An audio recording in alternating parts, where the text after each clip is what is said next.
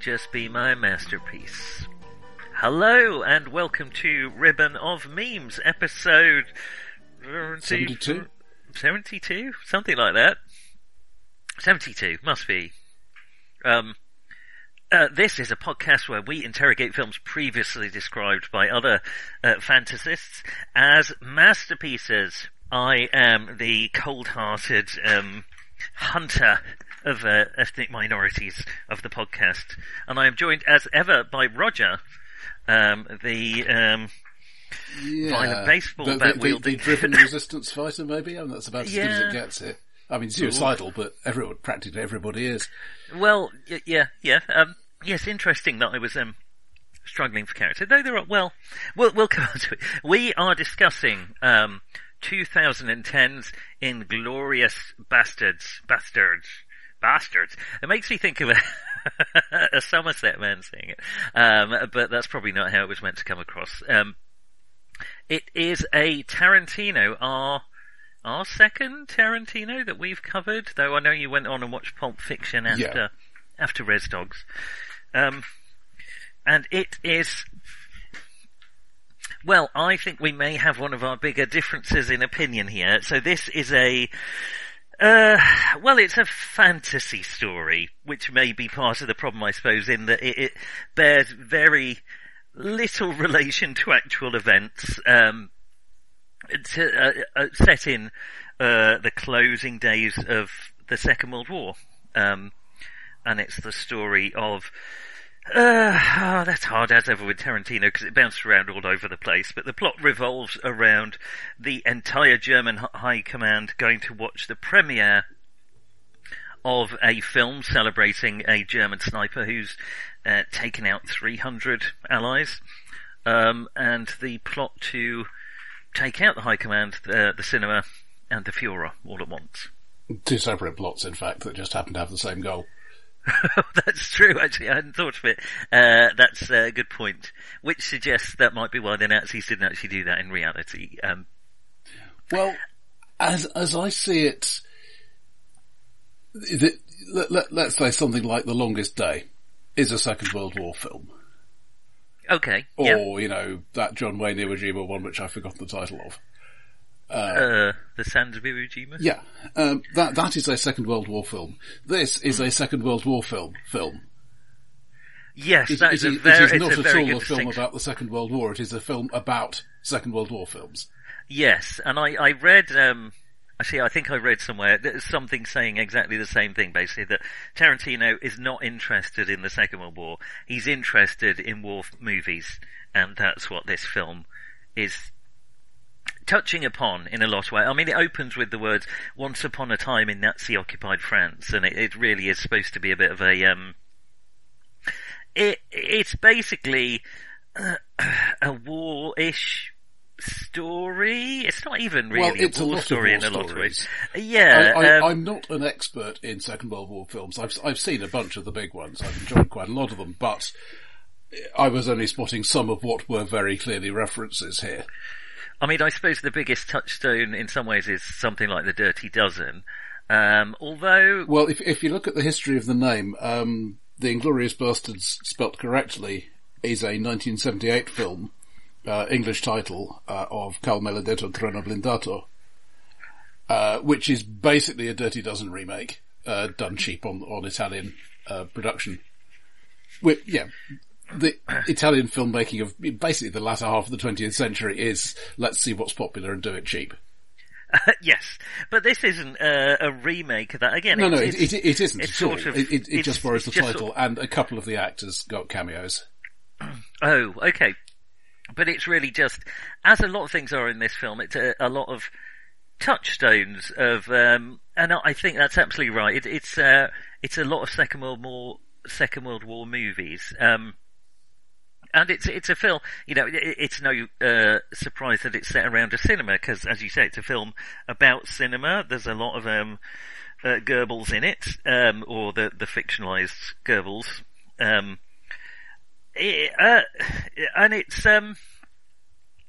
it's very Tarantino in that it's quite hip, in that it's kind of knowingly kind of self-referential and kind of cool and bounces around. It doesn't really bounce around the timeline, but it bounces around the plot in a lot of different ways. I'd argue that there are basically two strands of plot. Shall we do an unhelpful synopsis? An unhelpful synopsis with the this proviso is how the Second World War wasn't won. The story is not really the major point, I think. No. Well, so we are introduced to Lambda. Is it Lambda? Lander. Hans Lander, the SS colonel, as he roots out, his nickname is the Jew Hunter, and we find him on a French dairy farm doing his job and rooting out some Jews which had remained hidden for several years. Because this is 41 in theory when the film starts. Yeah. How did you feel about the opening scene then, Roger? This up to the point where Shosanna, the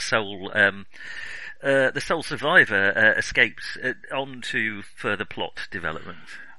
I thought it was very tense, and we're going to come back to this, I suspect. Tarantino is very good at creating a sense of tension. It's that thing I think we've talked about before in the context of Hitchcock. We the audience know that there is a bomb under the table, but the people talking in the scene don't, and we're waiting for it to go off, and that gives us tension that will make every line they say fraught with more meaning.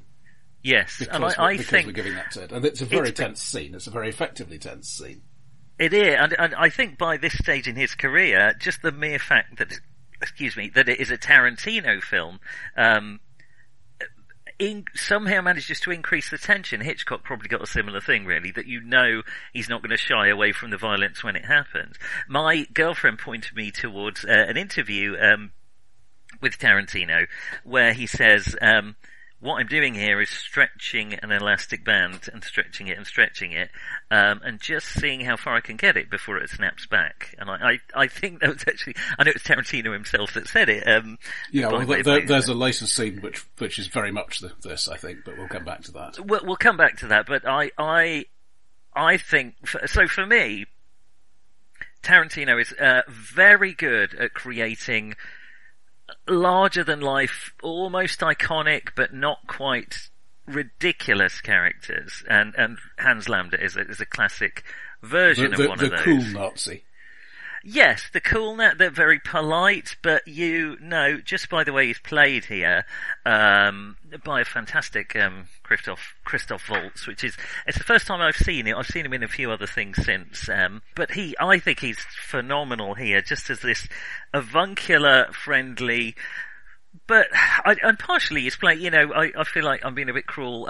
We have a straight man here as the French farmer, and a lot of the tension is not sort of how Christoph Waltz is playing it, is how the farmer is reacting to him, because he's just Denis terrified. Ménochet, whom I don't think I've seen in anything else, but yes, I was very impressed with his acting there. I mean, Waltz does an amazing job, sure, and I would not argue at all with his Best Supporting Actor win for this performance, but it's a performance. You never forget, at least I never forgot that it is a performance. It's a very good performance.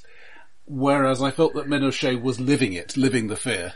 And maybe that's an acting technique thing, but yeah. Well, I think I absolutely take your point. My excuse there would be that Lander the character is kind of putting on a performance, if that makes sense. It's not just the actor. Also very effective use of subtitling in different languages in this. Yeah, that's right. There's a point in some terrible films where they say, "Oh, shall we now talk in English to make it more comfortable?" Here, there's a narrative reason for them suddenly starting to talk in English. but there's a moment of me where I thought, oh, why are we talking in English all of a sudden? But there's a very good narrative reason, is that he suspects the people hiding under the house now can't understand. Again, I'm sure we may have differences about our overall opinion of the film, but the film won me over basically with this scene, which is not, it sets up... If this had been what the film had been like, I would have liked it a lot better. Okay, fair enough. Well, probably then, we'll talk about the later scene, which is also very good attention, which may be the other part you enjoyed. I mean, all this scene is doing is setting up the character of Hans Lander and that Shosanna escapes, and it doesn't even... It's not really a necessary scene, but yeah, it's by gosh, is it tense, and ends with exactly the kind of explosion of violence you would expect, where Lander orders his Nazis in to machine gun the floor. I could not wonder, are they going to compensate him for the floor or not? Because he says that he was going to be rewarded. But just to see the farmer really, without putting up much of a fight, just intimidated and realises he's beaten almost before he gets a chance to do anything. Do really the only thing he can do in that situation and give up the people hiding there. It's that journey of sort of slight confidence to then tension to defeat and then just this explosion. Taken on its own as a scene, I think it's a really good. Yeah. It's exactly what Tarantino's brilliant at. And then we move over to he's a lieutenant, I think. Yes, Aldo Raine. Yes, played by Brad Pitt. Have we talked about Brad? Have we had Brad Pitt in any? I'm sure we must have done. He was in Thelma and Louise, of course. Yeah. Right at the start of his career. But yeah, and I remember him being talked about as mostly a pretty boy in the early years. Yes, certainly in the Thelma and Louise days. And since then, he's done California that you've mentioned, I know, a few times. Seven, which I have my problems with, but he's very good in it. Louis in Interview with a Vampire. Yes. Not a huge role, but a role in 12 Monkeys. Oh, I like that film. We've never talked about a Gilliam film, have we? But... Fight Club, I think, was the one that caused people to take him really seriously. Yes. Yeah, I think he genuinely is a good actor. I'm not sure, I guess if you break it down to the kind of, if we're talking about iconic characters in a way, we have three of them here. We have Hans Lander, the SS officer, as this larger-than-life Jew hunter. We have Aldo Raine as the kind of the cool, unruffled, tough American soldier, I guess. And then we have oh goodness, I forgot Shoshana Dreyfus. Shoshana, of course, yes, as and the... Dreyfus, of course, because you're thinking of a Jewish name in France. Dreyfus is the one you think of. There are other names as well, but you know. Of those three kind of iconic characters, I think Aldo Raine's the least interesting by far, really. He's kind of cool and he's unruffled, and he's introduced in this kind of shouty, jingoistic, we're going to get 100 scalps from each Nazi. So how did you feel about that scene? Well, it's not so much this scene, to be fair. It's the whole portrayal of this group. Yeah.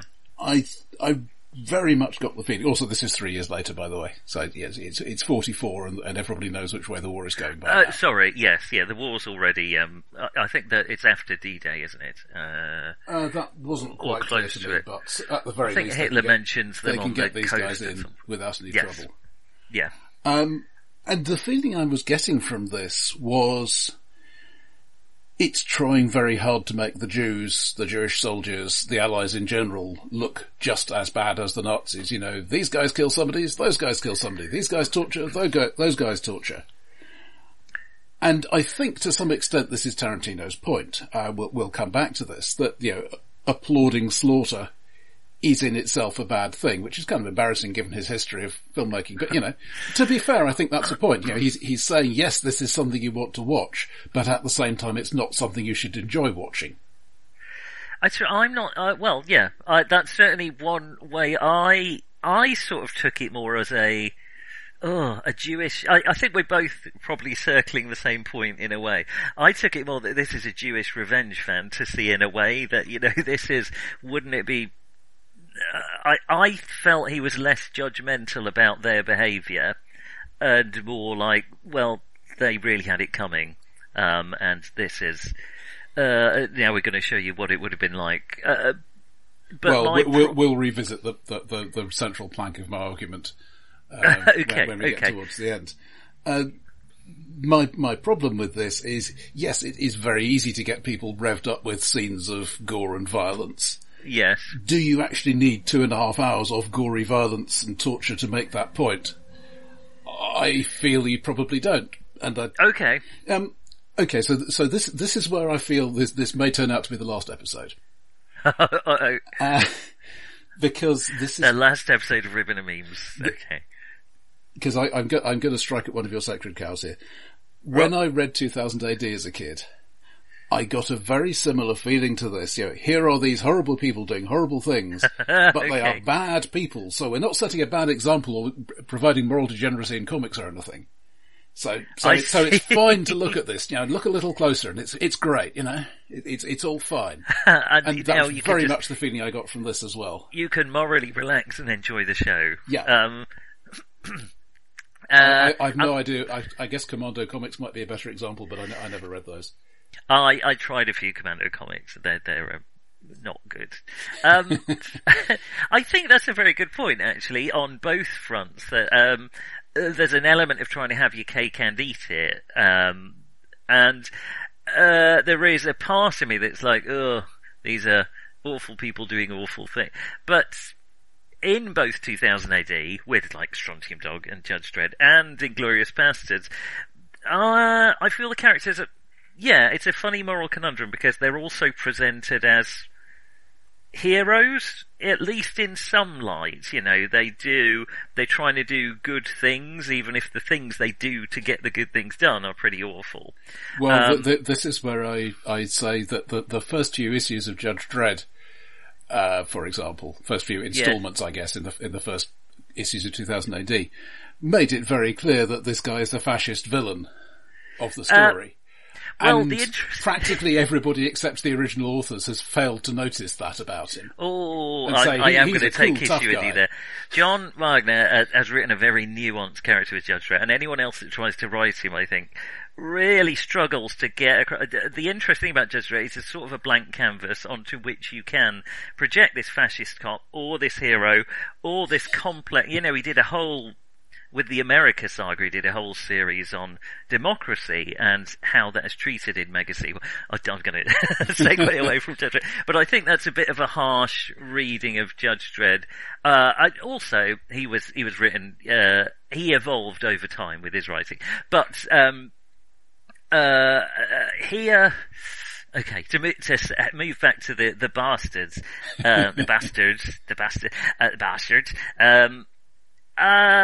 I'm almost more in agreement with you than I am with 2000 AD in the sense, I think Tarantino is more interested in, film referencing and characters and cool scenes than making moral points in his films. And so I wonder if you're crediting him with a bit too much, almost saying that he's saying these people are bad. My problem, I always preferred Reservoir Dogs to Pulp Fiction, in the sense that, they were awful people for the most part, and most of them got what they deserved. My problem with Pulp Fiction, a great enjoyable ride though it was, is it kind of commits the sin of making them cool as well. I think they're primarily about being cool in Pulp Fiction. Yes, yeah, and to me there's a hint of that here, with they're all, iconic characters, and they're built up, and they're all, this is the Bear Jew, and this is the guy who killed 12 guest. I would like to call out Eli Roth's performance there as Donovitz, the Bear Jew, the big scary guy with the baseball bat. Yeah. This is not a nuanced role, but he gives it a nuanced performance. He does. He's not, that could have been a grunty, shouty, swingy, but yeah, there's an intensity to him that, there was Adam Sandler was proposed for that role for some time. I expect he would have done quite a good job. A lot of comedians are very good straight actors, but I think you're right. Eli Roth's very good here, and I suppose we've kind of segued from that initial one to talking then onto I suppose the time we see them in action, when we see them in the forest where they've captured the German soldier. I slightly take issue with is this a film full of violence and gore? I think, as with a lot of Tarantino, it's actually relatively few moments of violence and gore. They're just very... It's definitely trying to escalate. I mean, the frankly risible rubber skin does not show up until the final scalping.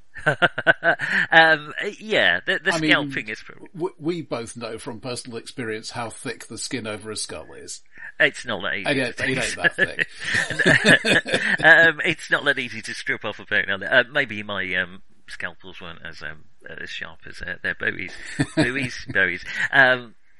Yeah, I of all the things I like about this film, and I do like this film a lot, the things I like least are probably the bastards. I think that's fair to say. I think you're right. There's a bit of a moral quagmire around them. So on the other side, we have Shoshana Dreyfus, who has now,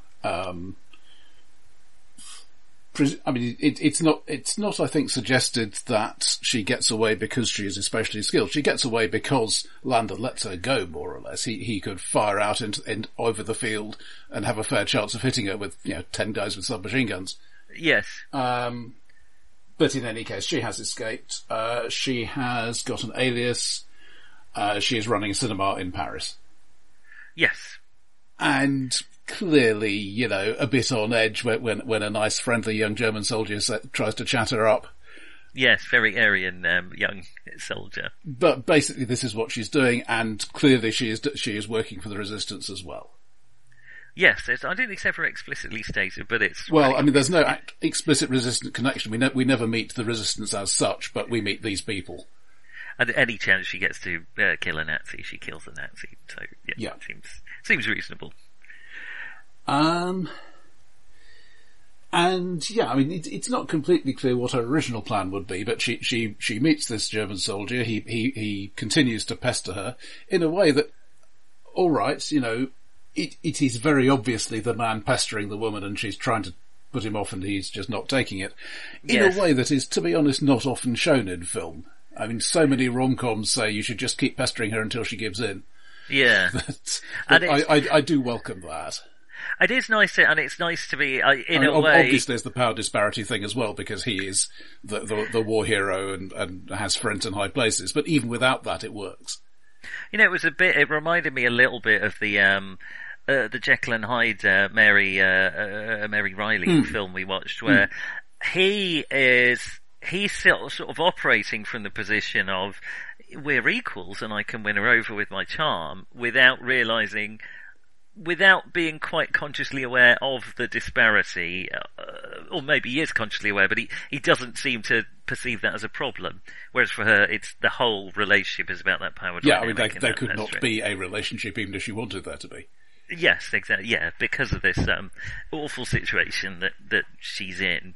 And she's, despite that, it's Melanie Laurent. I'm probably pronouncing that right. I think she has she's a really good performance as well. I love the uptightness of her, but also her bravery, and that eventually she's not going to take his shit, until she realizes that he is who he is, and she can actually get a pretty major coup from him. Even then, she doesn't really come up with a plan until she's pulled before Goebbels in a swanky restaurant. Yeah, and so effectively, Zoller, the German sniper who's been made into this hero because, let's face it, Germany needs heroes at this point. That's fair enough. Yes. Actually quite realistic. Tries to give her a gift of saying, look, Josef, let's have the premiere here rather than at the other cinema we'd planned. Yes.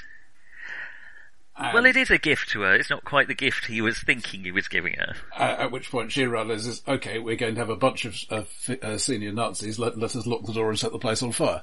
Yeah, which is there's been worse plans in history. I'd like again to shout out the strudel scene. Again, it's shot through. It doesn't escalate to violence, but it's shot through that tension that I think Tarantino is really good at. When he orders her a glass of milk, and you can see in her eyes, she's just, does he know what's happening, what's going on here? And what I really liked about that scene is right afterwards, she's been quite stoic and composed, not warm, but as soon as he leaves the room, her composure cracks and you just see the tension just leave her. And I thought that was really well done, personally. And then comes the bit where, to me, I saw all the levers moving, and the flesh did not convince me any after this. Because, we've had the thing, we've had Tarantino effectively saying, here is that bit of that war film that I'm mounting here, and I'm doing it a bit differently. And he's doing that a lot, and that's fine. Yeah. So he has the bit where she's discussing with, what's his name, Marcel? Yes. Her lover, who is a black man. Yes. Entirely plausible in Paris at that sort of time. Yes. He is perhaps a little less utterly committed to the cause than she is.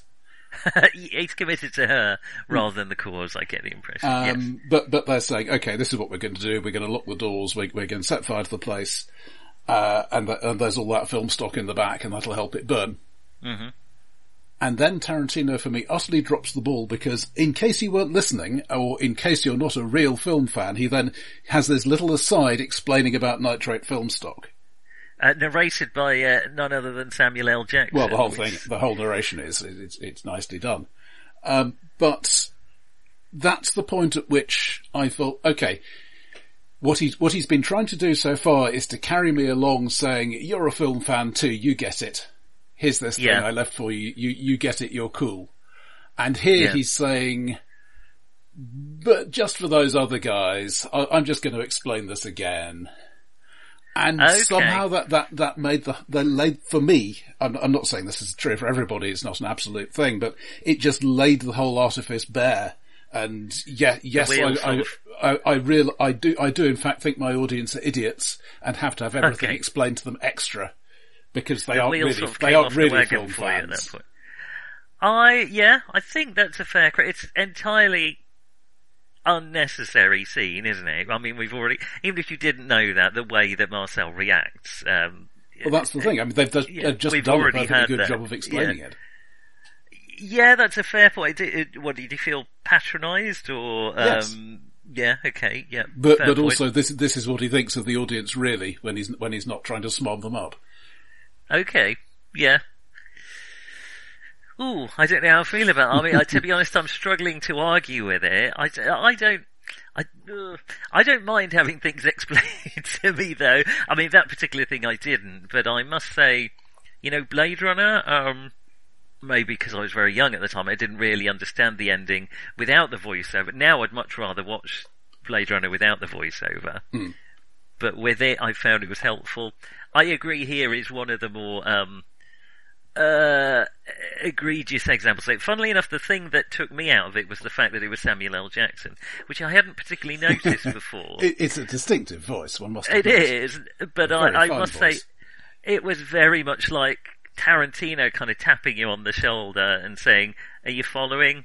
This is what's going to happen now. And specifically Tarantino, because we've got, his favourite actor, well, he has good taste. I mean, he does. I'm not arguing with that, but it just felt like such a Tarantino.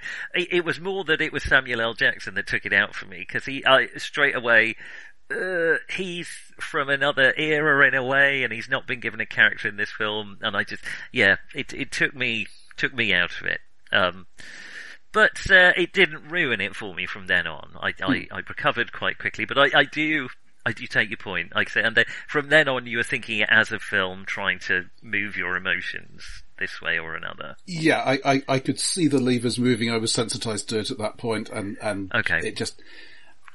So, okay, we got plot strand number 3, I guess. Yes, so this is, and again, this is straight out of other war movies you've seen. We have a British, is he Lieutenant?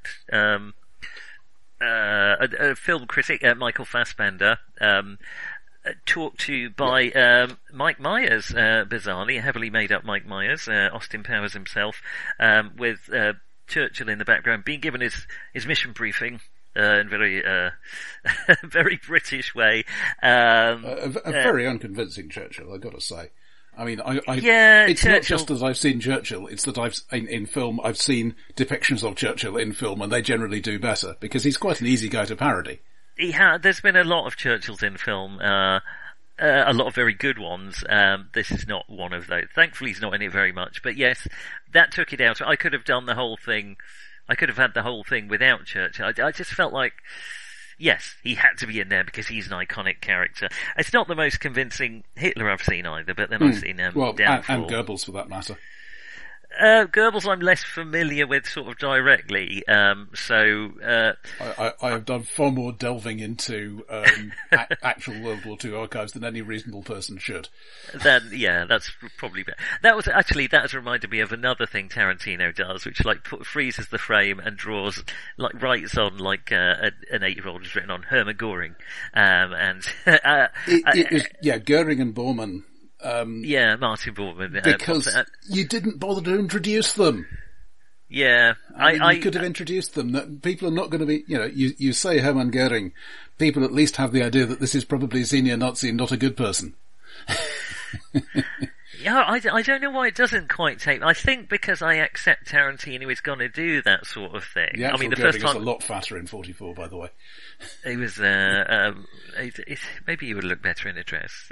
But the first time I saw Tarantino do it is when in Pulp Fiction, when she says "Don't be a square," and she draws a square with her hand, and it actually draws a square on the screen. And he is full of that kind of. And I think that goes back to exactly what you said at the start. This is not a war movie; it's a war movie. He's very deftly trying to make a war movie and nodding along, and you all get it's not quite the joke, but you kind of get with the program. I agree that those are difficult too. Anyway, sorry, we have I sidetracked away from Fassbender. So British intelligence has learned that this premiere is happening, and there are going to be a whole bunch of senior Nazis there. So let's get them. Now, whether that was something to do with Shosanna informing them, I didn't get the impression it was. No. So this is the worst planned high command. Actually, I mean, they've managed to spring 2 leaks, and I guess the bastards might have learned about it somehow. Maybe that's the idea. But yeah, they've already got 2 plots against them. God knows how many others are going off in the theatre by then. But then we are followed quite closely with Fassbender sort of being introduced to the other bastards. And he does a sort of spoilers for Game of Thrones, the Game of Thrones thing where we have this character introduced, and gets quite a prolonged, interesting introduction scene, and then doesn't make it much further into the movie with Fassbender and some of the other bastards too. It will. So this is the other big tension scene for me. The whole sequence in the cellar. I will say that the basement scene is pretty. I have seen Inglourious Basterds before, and I remembered the basement scene, and it felt to me like the entire tension of Reservoir Dogs had been crammed into this 15-minute sequence, Yeah, and I think you're talking me around to have problems with the rest of the film in some ways, but this sequence, on its own, for me, is one of my favourite scenes of anything ever. I find it incredibly tense and well done. I think this is also the peak of Waltz's performance in the film. He knows exactly what he's going to do, but he's having fun doing it. Right, yes, yeah. It's, the scene with, where I just, it has that perfect feeling of, tragedy that, if only this had happened, they could have just got out, and if only this had happened, if only they hadn't said that, and if only he'd got the accent right.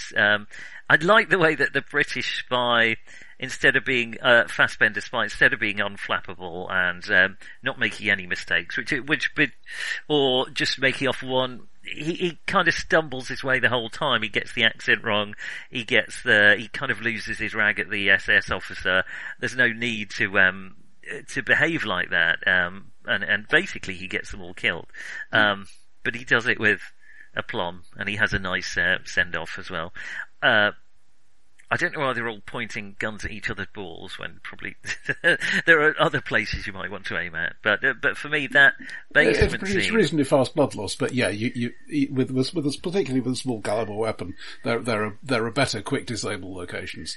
Still under the table, to be fair. Yeah, to be fair, it's, when I think of Inglourious Basterds, I think of that basement scene and how it just, the tension just ratchets up and up and up and up. And then the actual violence, I didn't count it, but it feels like it's over in a few seconds, really. Just, everyone's dead, basically down there, except, the Marlene Dietrich alike, the German actor, I'm looking through the list of people. Diane Kruger, that's right, Bridget von Hammersmark. I think it's, she's actually, I believe, more inspired by, Hildegard Krief. Oh yeah, that would make more sense. But yes, she's a bit too, sociable. But, it's a great scene. It is, I don't know, and then we have sort of Aldo Raine intruding at the end, with the grenades and the kind of Mexican standoff. I like the dialogue there. It's punchy as well. It takes you out of it a bit, because suddenly we're from this tense basement scene to a completely different, I quite like that. It's the same location, but we're suddenly in a different standoff, with different characters, basically. After that, the film does lose some of its luster for me after that scene. But that scene is the classic, as my girlfriend said, the stretching the rubber band. I've never seen a scene that stretches it quite, and I do think, Tarantino really is Hitchcock's heir in being able to wring that tension out of a scene in a way that maybe one day, once we've completed the calendar and wrapped around, we will visit Hitchcock. It'd be nice to do some Hitchcock. He's another favourite of mine. So there, Fassbender dies. The British officer dies, as well as two of the bastards. Unfortunately for the bastards, both the German-speaking ones. So they are left without an interpreter for the final stage of Operation Kino. Where they will accompany the actress. I suppose there was a bit of gratuitous, unnecessarily, ickiness, which is where Aldo Raine is poking his finger into the leg of the actress. I did find that a bit, it just didn't feel realistic, or, with accompanying squishy noises. It just, felt a bit unnecessary. And I think there is I don't know quite the point Tarantino is making, and I think we'll circle back to this again, but yeah, I think there is a problem. I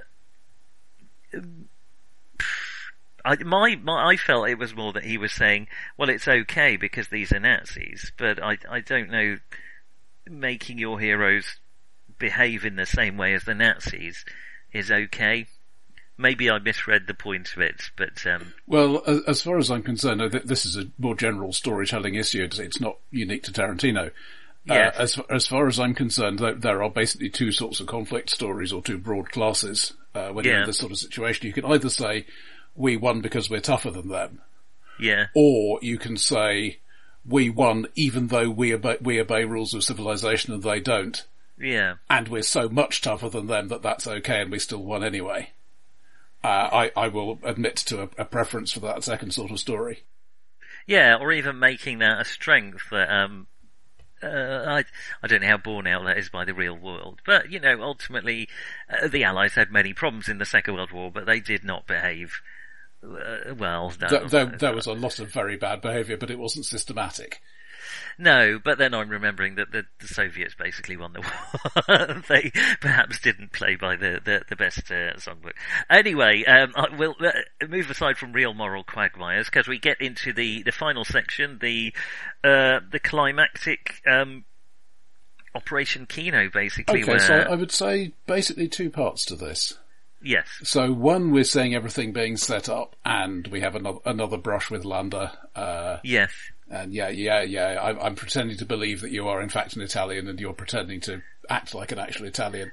Yes. So on. I found that didn't create as much tension, really. I don't know quite. Well, it's kind of the third time Landa's done this. Yeah. But basically, it goes wrong. Yes.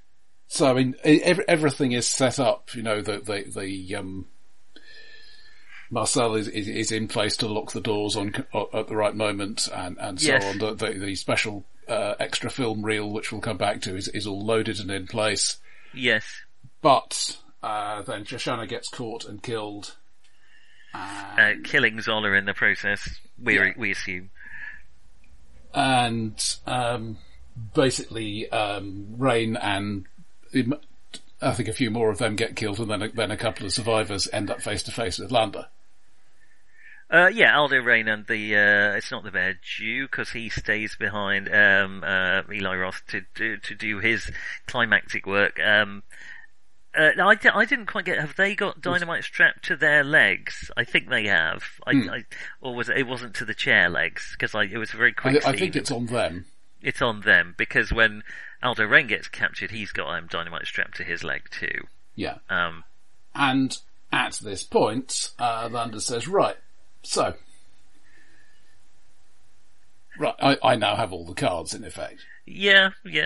I like that. You know, the universe is run by enlightened self-interest, and I thought he was wily. This has been preceded by a scene where Landa, in one of the more shocking, violent scenes I find, is when he throttles the German actress to death.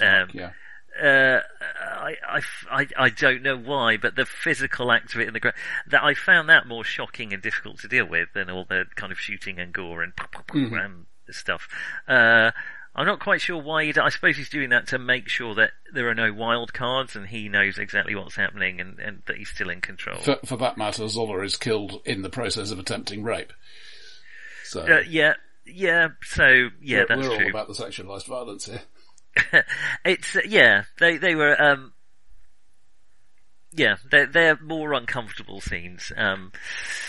But Landa turns double agent. Meanwhile, we have yes, I can let your plan go ahead, and then the leadership will die, and then the war will be over quite soon. Brackets, this doesn't actually work, but never mind. Or okay. I can just have you locked up or shot or whatever.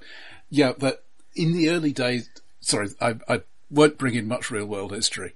No, I would like to hear this. But in the early days of the Second World War, there were lots of plans and ideas about how can we assassinate Hitler, because he was obviously the guy. Right. And he was very, very much the visible, personal face of the German war machine. Yes. And sometime about 42, 43, these plans stopped being made because basically anybody who replaced Hitler would probably have been a more competent general, less prone to sudden mad outbursts. Okay. And would so probably have run the war better. Yep. Apart from anything else, say you are, high-ranking Nazi number 2 or 3, and Hitler is dead. Because everything has been so focused on Hitler, you have to keep all the high-ranking Nazis below you happy.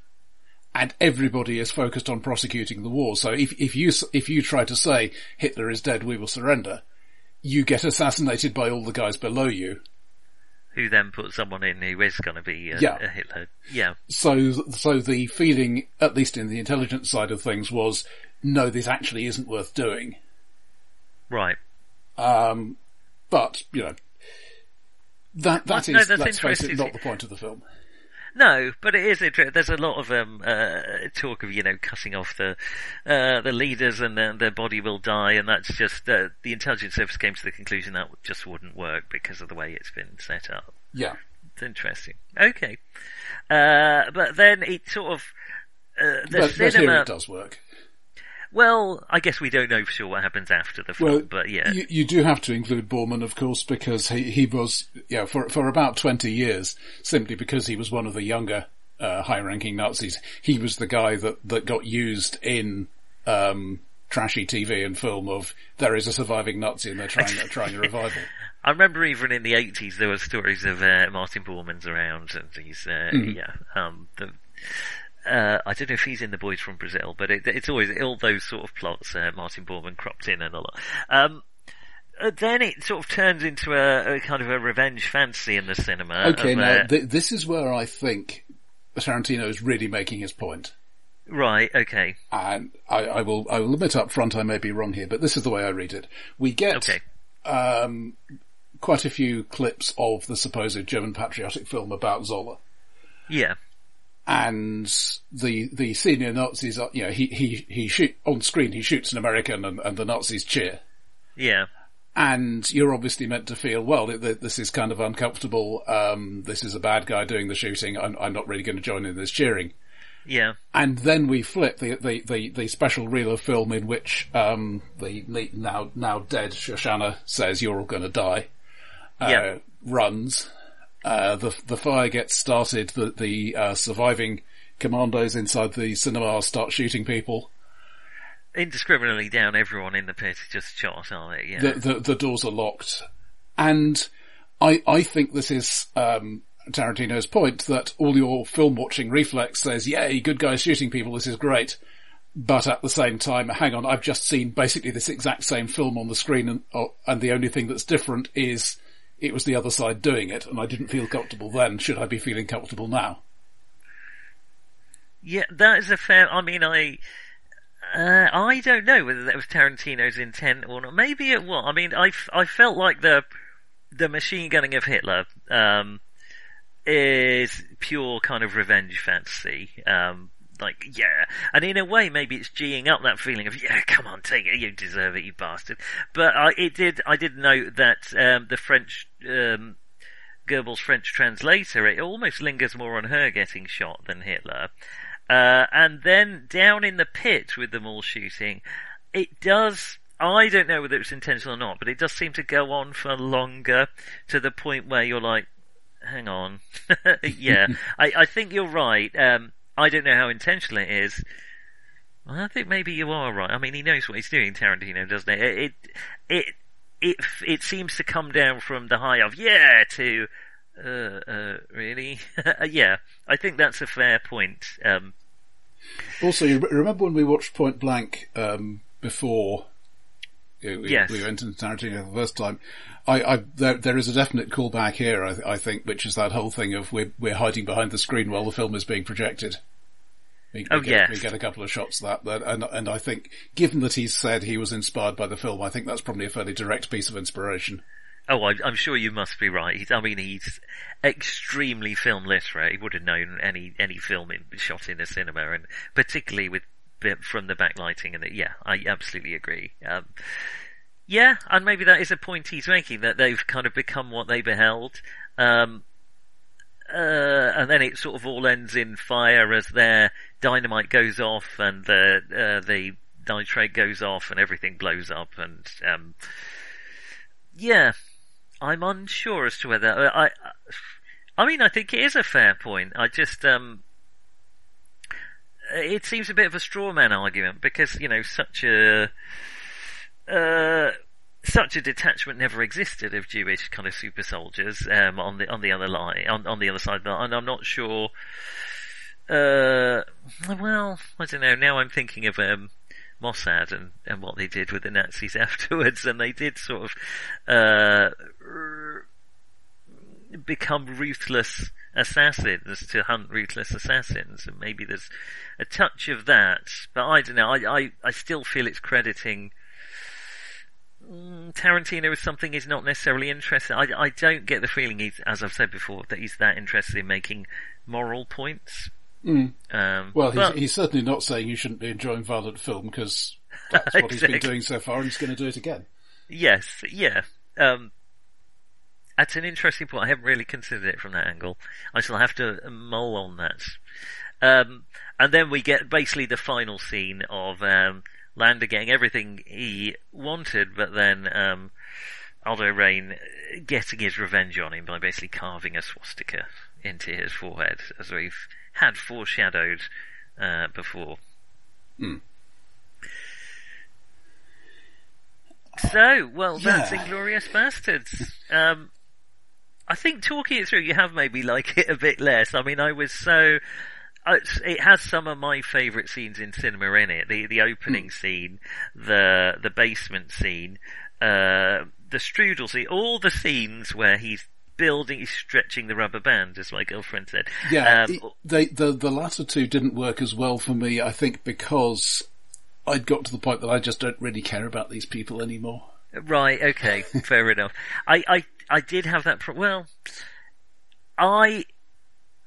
that's the thing, he doesn't really make his characters likeable, but he makes them cool, and I'm not sure how I feel about that, really. And I felt it much more... If you read uncensored accounts from soldiers, not just in World War II, but practically any conflict, yes, it is a whole lot less pretty than the war films would have you believe. Yeah.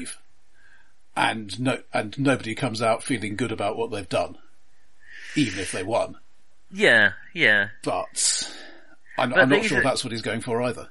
Well, no, these are kind of supermen in the kind of Nietzschean sense, the Inglourious Bastards, in that they are absolute bastards, and they're proud of it, and they feel no guilt about it, or shame, or anything. They're just like, these are Nazis, we're gonna kill Nazis, let's kill Nazis, and be cool about it while we're doing it. And I personally, I prefer... it's a dangerous ground here, but the problem when you demonize a whole group of people as these are Nazis, they are bad, it's just you lose any chance of winning them back over, or the ones that are on the fringe, and I think that's part of the problem of today's society, that we're so partisan and split. I don't know quite. Yeah, I'm struggling a bit, because I suppose I feel these moral points are not quite what Tarantino, as I say, he's not really that bothered by them. He just wants to make a cool looking film, which I think he does. But it's almost like it's a movie with World War II as the backdrop. Which I don't mind. A lot of films have done a lot worse. As I've been saying, I think it's World War II films and the stuff you would see in World War II films as the backdrop. Yes, I think that's a very good point. And I think that I don't have a particular personal objection to that. But you have made me question a number of it. And certainly from the outside, I felt the Bastards were the least interesting part of it for me. I was more interested in Shosanna and Michael Fassbender's, maybe because I'm British, but I that whole scene was, he's really well set up, and then the fact that he's a bit of an idiot, but very posh about it, I like. I've got to say, I mean, I think there are stories to be told about, the German film industry and the weirdness of that. This isn't that story either. It touches on the fact Goebbels really thought he was kind of an auteur director, and that he was producing this wondrous art form, whereas to the rest of the world it was quite clearly just propaganda. And yeah, you're right, there's interesting stuff to say about that, but this film isn't too interested in that either, really. Though I really enjoy it. You have made me question it, but it draws, like any Tarantino film I've ever watched, it pulls me along. And I just, I do really enjoy even his slower ones, like, Jackie Brown I was less enamoured with, but I would like to give it another try. But the Once Upon a Time in Hollywood is much slower, much less violent, and it's another kind of revenge fantasy, only this time it's Charles Manson involved. Yeah, I just find him very watchable, and I kind of trust him, but I agree with the points you made, except about Judge Dredd. I would like to mention the soundtrack, because none of it is the soundtrack one would expect if he were just saying, I'm going to do the World War II film thing. Well, it's a Tarantino film, isn't it? So. Yeah, but it's also not 1980s. No, it's... Mostly. I mean, we've got very much Western to start with, particularly with the Bastards. Is it actually Enrico Morricone, or is it just... trying to emulate it? He did want Morricone to compose it, but he was working on something else. He did end up using some tracks that Morricone had previously written, but he didn't get to write anything specifically for it. Okay, yes, that's it. It's very... I mean, there's... Yeah. But, well, they kind of match the genre, and because the genre is kind of all over the place here. It's like spy movie, Dirty Dozen kind of buddy movie. I got basically 3 soundtrack themes here. One is the spaghetti western stuff, whether it's Morricone or not. There's the French cafe accordion. Yes, quite generic, frankly. Yes, but it's right for the period. And then Bowie's Cat People theme from '82, which I don't feel it's particularly relevant. It's not especially fitting what she's doing, other than she's being a badass. Yeah, fair enough. Guess, but I've always enjoyed Tarantino's soundtrack. I wouldn't track this one down particularly. It's very tonal shifty, much like the film is. But that's a fair point. And as far as the acting is concerned, yes, Waltz is great. He's a thoroughly unsympathetic character, but he's played very well. Yes. So I did kind of feel he was really the only actor to retain his dignity in this. But that may be my bias. Now you did single out Eli Roth. I thought Melanie Laurent was very good. Brad Pitt, I don't know if he's stretching himself very much. He's kind of playing a simpler version of his Fight Club character in some ways. I don't know, belittle it. I just, I think in a way, the way that you felt about, Waltz, you said you were always aware it was a performance. For me, I kind of folded that into the character, and he was aware it was a performance too. But the one that always felt like a performance to me. If this were was... a book and we realised afterwards that he'd never actually been giving the honest word to anybody, it would not surprise me. Yes, yeah.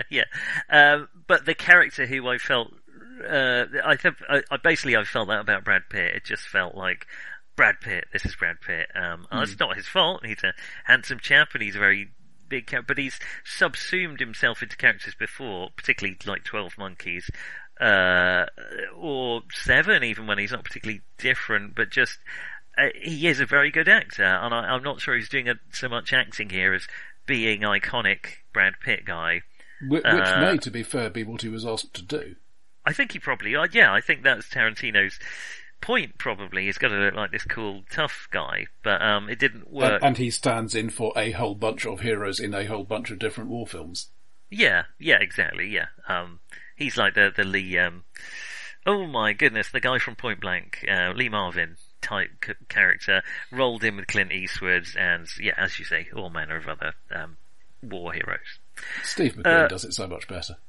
Oh, I love Steve McQueen. We haven't done Steve McQueen film. Well, again, we're coming in a bit late for him, but we'll get there. Okay, well, have you got anything else to say about The Bastards? The Bastards. I think that's about it. I mean, of the films we've watched for this, at the time I felt it was the one I've enjoyed least, but now I've remembered a bit more about Mulholland Drive, so maybe not. You said it, you sent me a message saying this was your least favourite one, which I thought was a bit harsh. But I can see where you're coming from. But for me, I'm afraid I'm masterpiecing it because of no one does tension like Tarantino, and no other. There are bits that work very well, and I'm not going to say the whole thing is rubbish, absolutely. But a lot of it didn't work. That's fair enough. But if it's got scenes in it that I just remember years later with a shiver of tension down my spine, I think he's done his job. I think you're right. I accept the criticism that in some ways he's too, look at me, I'm doing a film, and I'm so much cleverer than the rest of you. Yeah, I think that's a fair point. Alright. Well, would you watch any more Tarantino, or are you done with him now? At this point, it would have to be not just this is a Tarantino film, but this is a particularly good Tarantino film because. Okay. I mean, I'm not gonna put him on my personal blacklist or anything, but. Would you think this one is better? How would you rank this compared? How much do you enjoy it compared to Reservoir Dogs or Pulp Fiction? I think Reservoir Dogs was the one that worked best for me. Yeah, I think, to be honest, as an overall film for me, Reservoir Dogs is my favourite of all the ones I've seen of his. Well, there we are. I'm guessing not a masterpiece. Not for me. Oh, we should say quite successful. It got the number one on its opening weekend.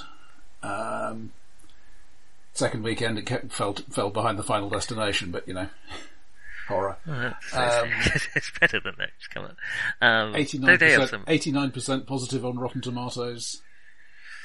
Okay. Mixed criticism, but often positive. Yeah. Okay, I do like Peter Bradshaw in The Guardian saying exasperatingly awful and transcendentally disappointing. Oh, well, okay. Fair enough.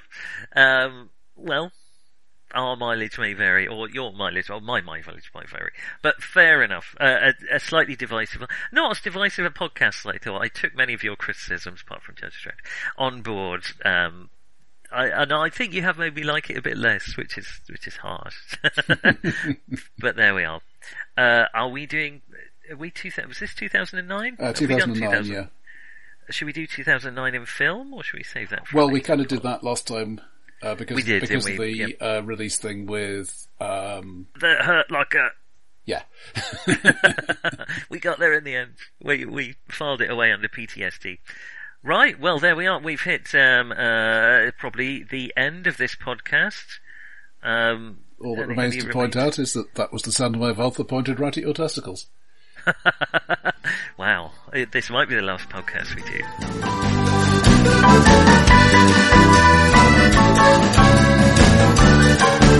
do.